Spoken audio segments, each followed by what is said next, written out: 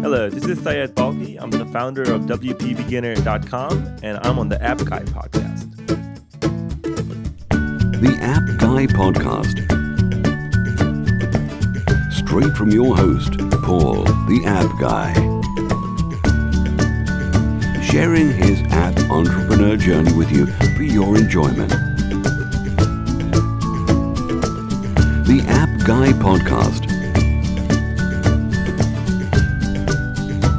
And now, Paul, the App Guy. Welcome to another episode of the App Guy podcast. It's me, your host, I'm Paul Kemp, and it's my job to go around the world and find the best guests that we can learn from. And so, today is really exciting because I've got an entrepreneur, a founder of InstantHousecall. And if you Google that, you'll see what it's all about. InstantHousecall. His name is Corey Fruitman, and he's developed with his company, a couple of apps, and he's got a fantastic service, and we're looking forward to digging into your story. So, Corey, it's a warm welcome to the App Guy podcast. Hi, Paul. Thanks for having me. Oh, thank you for joining us. We'd love to firstly start with just hearing a little bit of background about you as an entrepreneur, what it is that inspired you to set up a company and found this service. So perhaps you could fill us in and give us the background to how you got into it. Yeah, sure thing. So I've been an entrepreneur since a very young age, and everything from lemonade stands to you name it. And eventually, as time went on, it obviously got more mature. And because I had a background in software, I ended up moving into making InstantHousecall. It's something I really enjoy. I've always enjoyed entrepreneurship. It runs through my family end to end, and it's been a fantastic journey. So I need to ask what age you got into it, because there was a guest that we had on that said that he started as an entrepreneur at the age of 7, and we're just seeing if we can beat that. And so, what age were you selling lemonade? I might be able to rival that. I don't know the exact age, but it wouldn't surprise me if I could give that other guest a run for his money. It's great. There is something in, I guess, our blood as entrepreneurs. Some of us start off as kids, just knowing we're always going to be like that. Some of us lose our way. For example, I did. So how did you really convince people around you to stick your course and stay focused on really being an entrepreneur? Well, I started out in terms of my IT career. I started out like a lot of people do in the corporate world. So my background professionally, I guess, would be in telecom. And you can actually see some of that influence when you're using a product like InstantHousecall, particularly if you're looking at the bits in the back end. But there's only, for people who are entrepreneurs, and I'm sure a lot of your audience can relate to this. For people who are entrepreneurs, there's just something in your blood. You just can't sit there in a corporate cubicle all day. And you just need to get out and reach out on your own and try different things. So after checking out a bunch of different ideas, I settled on this one, at least for now. Right, and so this is episode 93. We've had a lot of different episodes, and what seems to be the common theme for entrepreneurs is it's really focusing on problem solving. So what I'd like to understand from you, Corey, is how you identified, the problem and what it is that InstantHousecall is really trying to solve. It's actually I'm sure a lot of your other guests have said something similar, but it was actually I kind of fell into it backwards, and it over a number of years. So the way I got started was before I started my career in telecom. I worked at a college in Toronto. And when I was working there, I worked in their deaf and hard of hearing services department. One of the deaf students that I was working with wanted to be a computer technician, and his challenge was, being deaf, he wouldn't be able to communicate with his clients very easily. So the original idea for InstantHousecall came from that. Where I put something together for him that did a very basic remote and chat so that he wouldn't have to talk to his customers. And then as time went on, and as I reflected on it, in my cubicle in corporate land, Right. I decided, there's a market for this, and and continued to develop it. And a lot of blood, sweat, and tears went into making the very first revision. And then once I released it, left corporate land and moved out on my own. There must have been times where you felt like giving up. I think that a lot of us, as we pursue our dreams, setting up our own thing, we often question whether it's the right thing to do. And did you ever have times that you just felt that you wanted to give up? Times plural would be a very, very accurate description of it. I think we all feel that way. Not even just from time to time, but quite frankly, quite a lot. And I think what distinguishes an entrepreneur from someone who prefers to work in a different environment is that drive, the desire to keep on moving forward in spite of whatever is happening at the moment, keeping your eye on what's going to happen in the long run and what you can make happen. So Corey, you've got a couple of apps that I know that you developed that are part of this. But before we discuss those, maybe it's worth just giving us a brief overview of what Instant House Call does and how it helps clients. Yeah, absolutely. So Instant House Call is remote support software. And what that means is if you've ever had someone remotely control your computer, move your mouse, type on your keyboard, that sort of thing, to provide technical support or even just to help you with an Excel spreadsheet, that's what Instant House Call does. Where it's different from some of the other stuff you might have used in the past, like remote desktop or some other tools, is that it goes through firewalls very, very easily. So there's no configuration. And for that reason, we focus, very, very much on the IT support world. We do also have a free app that's more for the consumer world, and that's what people use Instant House Call for. Oh, okay. So then you've got a couple of apps. I know Windows 8 and Android, and so perhaps you could tell us what it was like setting those up, and did you outsource the development work? Did you try and build that capability internally? Did you do it yourself? Perhaps you could tell us about that. Yeah, absolutely. We have, depending on your definition of app, so we do have like a desktop application for regular standard Windows, a couple of them actually. And then we have in the sort of app world, the mobile app world, we've got a Windows 8 app, as you mentioned, and an Android app. And you know what? I'm going to have to ask you to reflect back. What was the original question? I'm sorry. Yeah. So I guess, how did you end up developing those? Did you do them internally? Did you outsource the development work to a remote team? Is this your own work or is it outsourced work? Right. Thank you. So the Win32 app, or the Windows desktop app rather, the initial revision of it was something that I had made, literally between my couch and my coffee table on a half-broken laptop. And then as time went on and the demands grew, I continued to hire people to assist with it because there's only so much one person can do. So the current revision that everybody's using right now probably has very little of my own actual code in it. We've advanced a fair bit since then. And then everything on the app side from Windows 8 and the Android stuff, that's all done by folks who've been working with me for quite some time now. Well, Corey, this is an inspiration because there's many indie app developers who are looking perhaps to expand their teams, and at some point, we don't know when, but at some point we have to almost take a back seat from the business and employ people that are better than us to actually then run the business and develop the software. So perhaps you could take us back to that point where you knew it was taking off and then you had to commit to employing people. How did that feel? Did it make you feel scared? Perhaps you can just give us an insight back to that time when you started employing people and really taking the business off. That was a very challenging thing for me. So I had an attitude, which I now know was wrong, but I had an attitude at the time that nobody could do it as well as I can. No one's going to understand it. It's going to be very hard for them to do as good a job as I can. And the reality is, they can, having more people having that diversity of thought, that diversity of opinions, really strengthens a product a great deal.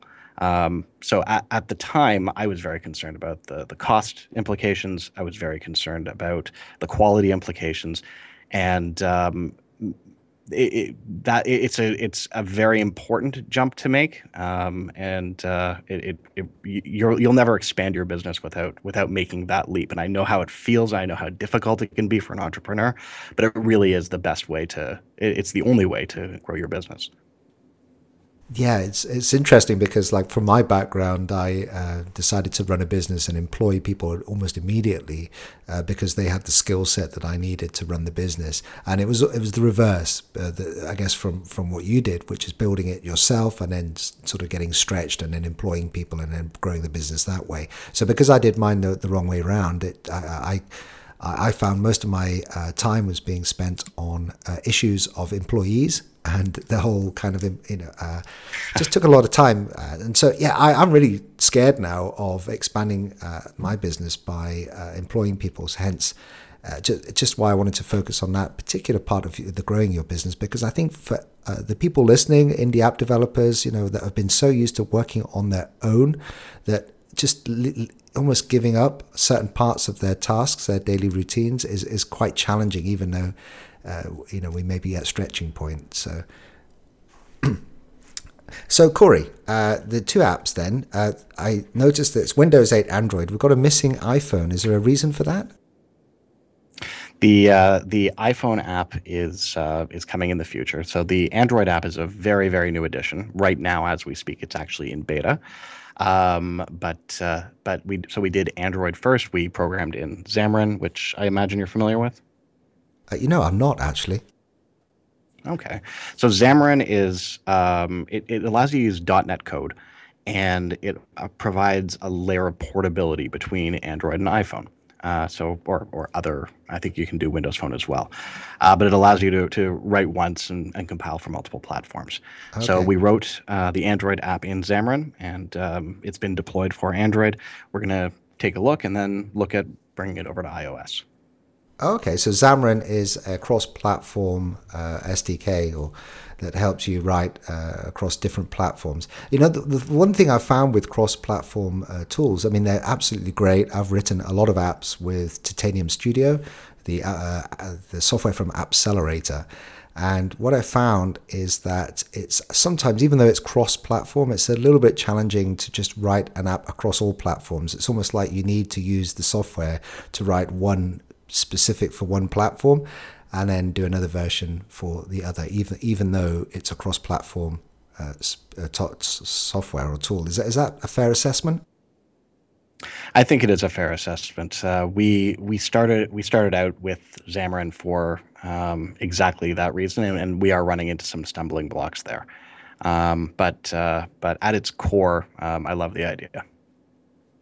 And for people thinking, do I do Android? Do I do iPhone first? It seems to be an ongoing debate. How did you come up with Android first before iPhone? Was it because of a technical reason, or was it because of a strategic reason? Perhaps you can give us some insight into your thought process on that. Yeah. So, I wish I could say that we struck a huge committee and did a lot of market research on it. The truth is, it boiled down to we have primarily Windows development tools. We have a Mac app as well, but our primary development happens on Windows. So to develop for iOS, even with Xamarin, requires Macintosh hardware, requires more stuff than we're just better at Windows. That's part of it.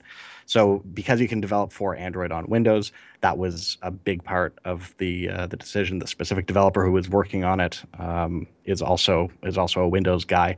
So we figured it was best to start out with Android. Reality is Android does have more market share. iOS has a very strong market share in North America. It is a bit of a toss-up. But just all things on balance, it made sense for us to start with Windows, where we have the tools and the hardware and quite frankly, the additional expertise, and then port it over to iOS at that time. Corey, it's good that you're on because I often overlook Windows as the platform for building mobile apps. And it would be good to get a sense from you, maybe the percentage of, I don't know if you know any figures or anything, or you can just give us an insight. Is it worth building for Windows 8? You hear a lot of news to say it's not worth it because it's just not a mature app market, and there's not the usage of Windows, mobile Windows to justify building a mobile app. Is that a wrong? Have you seen it that it is worth it, and every app developer should be focusing on also building for Windows? It's hard to say at this point. So our Windows 8 app is quite new. The people who have been using it are loving it to pieces. Now, to your point, I have been hearing from lots of folks, why are you developing for Windows? Android and iOS are simply more popular. I happen to be apparently one of the few who strongly believes in the Windows platform. And so you can look, to your point, you can look at it in one of two ways. You can look at it as it's not a big market, or it's not a big market yet.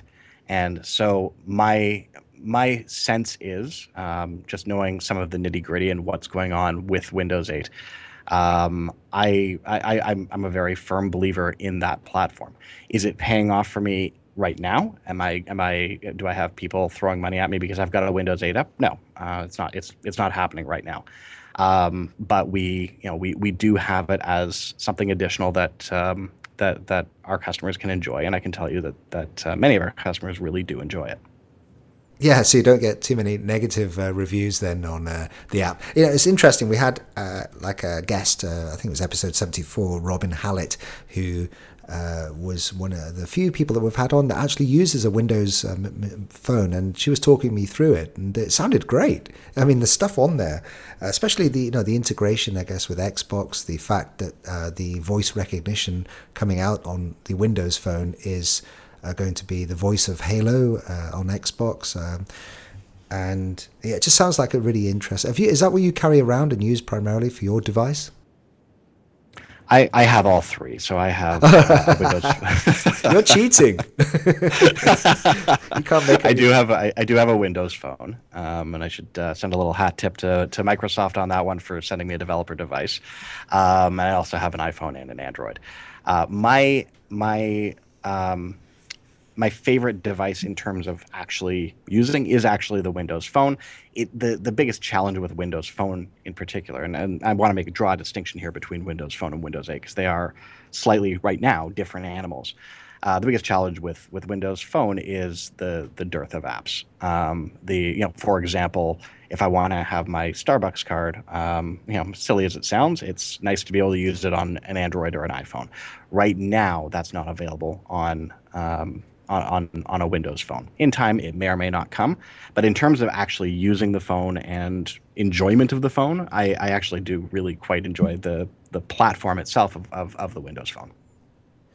Yeah, I think that's the biggest disadvantage, isn't it? The dearth of apps from the App Store. I mean, as an app developer, there's clearly less competition. I mean, if I want to launch an app, I might be competing against 1,000, 2,000 different versions of that app that's already been done. So, maybe there's an argument for less competition. But I guess as a user of the Windows Mobile, then we do rely on apps. I live day to day on apps, and not to get the full array of apps that almost become. I think there was a statistic recently that Facebook users, for example. I mean, as Facebook, I guess, is on Windows Mobile, but it's about 90. It's about 960 minutes per month on average that people spend on Facebook, and 56% of that is on a mobile device only. So, wow. And that's just an example of one app, obviously a very popular app. But the recent statistics from Flurry, for example, the mobile analytics company that I use, I think they're maybe the world's biggest, but they are seeing that in terms of iOS and Android, about a very high percentage, somewhere in excess of 80% of usage of the phone is within a native app. and I think 14% only in a browser, 14% in a browser on a mobile phone. So what that's suggesting is people are using their phones with native apps, primarily with native apps. Yeah, I mean, the convenience of using an app, there's just stuff you can do with an app that you can't do in a browser, no matter how good that browser is. At least today. Maybe that'll change, I'm not sure. Yeah, well, we'll see. I mean, I'm sure you'll have the last laugh if I have a chat with you next year and Windows is dominating and iPhone's probably blown up or something. So this is the App Guy podcast, Corey. We love talking about apps. And one of the things that we do is we try to flesh out an idea for an app. Now, irrelevant of which platform it's on. It's, in terms of the problems that could be solved with an app. And so either you could answer this in a way of, do you have any great app ideas that are not part of Instant House Call? Maybe a new app idea that you could share with us and we could steal it from you, or instead of that, maybe then we. So, do you have any app ideas at all? Have you thought? I do.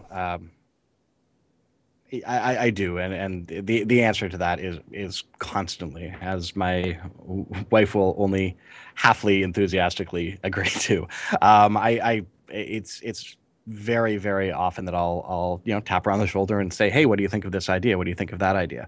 And there are so many ideas floating around and so many opportunities in the app world that it's just amazing. There's really, if you can dream it, you can make it, and it's a very exciting time, I think. Yeah, and do you know what? Have you got any speculation on what's coming for mobile phones? I mean, there's a lot of talk about being able to read some conditions of health. For instance, taking your temperature, taking some kind of heart rate. And just then you become more mindful of your own body and your own health. Have you got any speculation on what the future lies for mobile phones and I guess some apps as a result of that? Well, you can see a lot of the strategies from the big boys, Microsoft and Google, and where they're taking things. So Google Glass, whether that's going to catch or not in its current form, I don't know. I can tell you that I wouldn't personally wear one, at least not out in public. Is that because you might get beaten up? Is that right? There's a lot of reports in the US of people getting beaten up because they got Google Glass on. I'm not particularly worried about that. And you know what? Maybe if I tried one, my opinion would change. I can definitely see opportunities there for research or construction or a million other places. I think that there will be applications for it, but I can't picture myself walking onto the subway and saying, "Okay, glass." It's just not something I can see myself doing. Now, having said that, I probably would have said that about lots of things that I do today. So maybe I need to revisit that when the time comes. On that Google Glass, I mean, it's really fascinating. I saw a German company has been experimenting with warehouses, and they're getting their staff to walk around with Google Glass. And so instead of having a clipboard, they use glass to show them where the items are that need collecting or when they need to be sort of dropped off. And it's the only challenge is that no one wants to wear them. But when they do wear them, the usage is amazing. And that application, and you almost think in terms of your business as well, Instant House Call. I mean, I'm sure there could be some applications for Google Glass on that. I'm sure that there can be. We will see when they get rolled out. It's quite possible that we'll be looking at that as an opportunity. I can, in terms of industrial uses and commercial uses and medical uses, I think that there probably will be a pretty good opportunity with something like Google Glass. At the consumer level, again, I'm skeptical. Does that mean I'm right? No, absolutely not. There's a million and one things that could happen that could change that. It's unwise for anyone to ignore any technology and say that it's not going to work, because things reinvent themselves very, very rapidly. People find applications for things that you never imagined, and that's part of our role as app developers, is to try to imagine them first and bring them to market. Yeah, that's great. I'm almost thinking it's our role to imagine them first, but not try to form a committee and say, right, what do we want an app to do, and trying to get some feedback from consumers. Just build the things and then see if it's well adopted. So in terms of going back to the question and thinking back of your last week, your last month, is there anything that you've been seeing in your business that's been causing a little bit of a frustration for you, a pain point, for example? And then maybe we could flesh out another idea for a new app, that we can share to the audience. Yeah, sure thing. So, in terms of a pain point, I think we touched on one a few minutes ago in terms of the cross-platform development. Every platform has its own idiosyncrasies, and not just knowing them, but working around them or working with them, depending on the situation, is always a challenge. So that's something that that would be, I'm sure, a pain point for myself and for tons of other developers. So Android, for example, with our new app for Android, let me give you a quick rundown on what that does, just to add a little bit of context here. It's called On-Site. So right now, when you're remoting into someone's computer, you can fix software problems, no problem. But when there's a hardware problem, let's say someone's router isn't working, there's not much you can do. So what On-Site does is it allows your customer to pull out their phone, point it at their router, and we use the phone's camera to transmit that image back to the support specialist, so they can see what's happening on site. And then they'll coach their customer through, say, plug the blue wire into the WAN port or the internet port, and you're able to see, does it say WAN or internet, so you can communicate with your customer in a very meaningful way. That sounds amazing. And almost immediately, you've just opened up about 1,000 app ideas for not just, I guess, for your line of work, for almost anything in life where you're bringing the concept of using the camera to then project an image back to a professional, an expert, who then can make a professional, solution, or like a diagnostic of what the problem is, and that could be anything. Yeah, it's amazing that we've had it in beta for a week and a half, maybe 2 weeks. And I'm already hearing reports from folks in the field saying I helped someone with their stereo, and I'm like, that never occurred to me when we were developing this, or I helped someone find a server on a rack. When this was originally built, the original idea for it was literally that router example that I just gave you. But people find different uses for it, and that feedback from our users helps guide the next iteration. And that's a constant thing. We're constantly changing, constantly responding to feedback from users. And it makes our apps better. Yeah, I'm almost thinking as well that we had a guest on a while ago who had written in a Q&A within the app. And so it was ongoing feedback that would mean that he got a lot closer to his users of his app through this Q&A that was built within the app, and that was just in terms of a way of feedback. Your users are the best. They provide the best inspiration that you'll ever get, because again, back to the diversity of thought and the diversity of ideas, having an open channel with your users and being genuinely open to what they have to say really makes a difference, and it helps you with your own creative process, and it helps you develop what people want. And there definitely has to be a filter.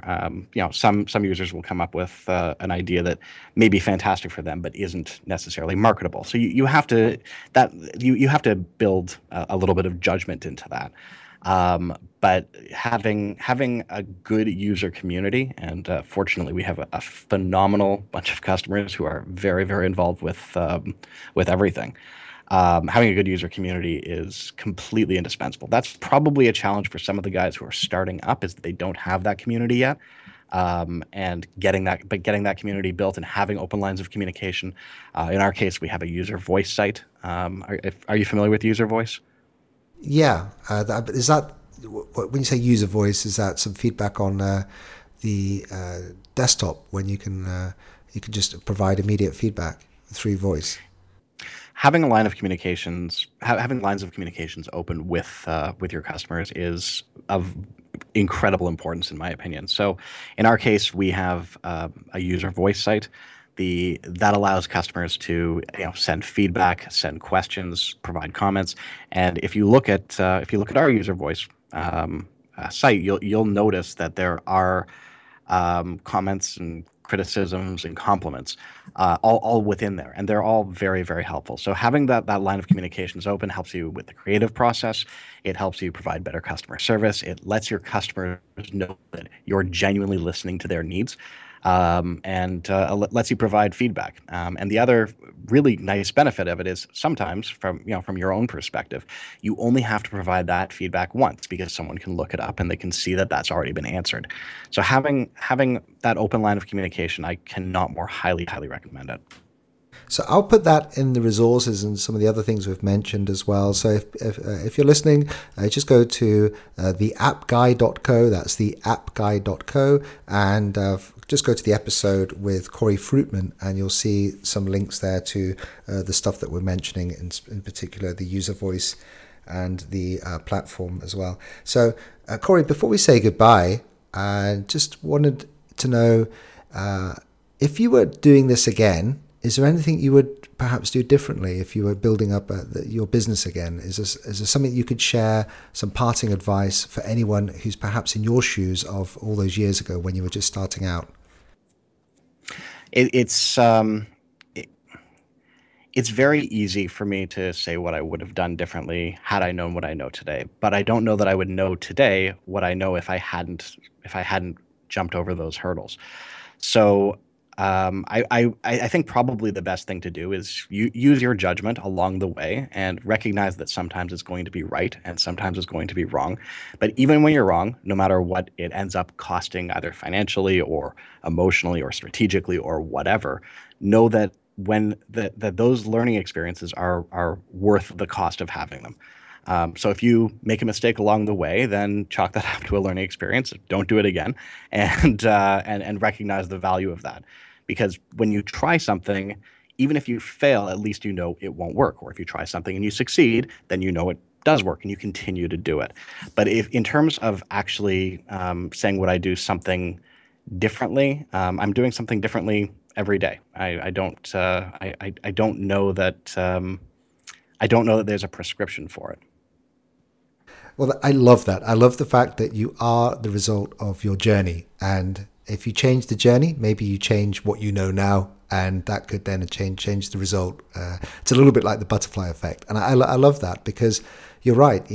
We may think that we're failing as we're going through some of our journey, but ultimately that leads then to the successes. And I've interviewed so many different people who, explained how they've failed at something, how it was a bit of a challenge, but ultimately when you follow their story through, their successes were built on the back of those experiences. And so if you're listening now and you're going through a hard time, just remember that could be actually providing the foundation for something really positively successful going forward.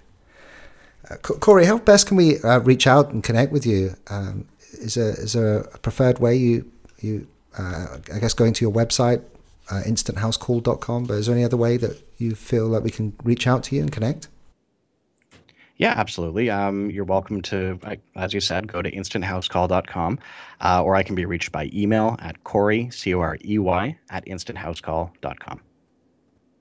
Great. Well, Corey, it just leaves me to say thanks very much for joining us on our show here, the App Guy Podcast. We're very appreciative. You've obviously shared, your journey, and we'd love to have you back at any point in time. It sounds like you're building a great company there and a product, and I'd highly recommend everyone now go and check out InstantHousecall.com. I'm going to go and check out also the resources that you've given us here. But yeah, thanks for coming on the App Guy Podcast, and if you ever want to come back and talk about some of those app ideas that you're boring your wife with, then we're very happy to listen.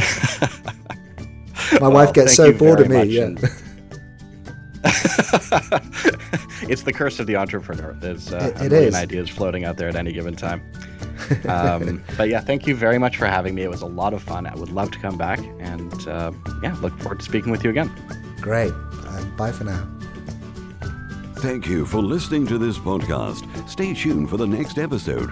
If you want to be a guest on the show or suggest someone, then please send an email to info@onemob.com. The App Guy Podcast.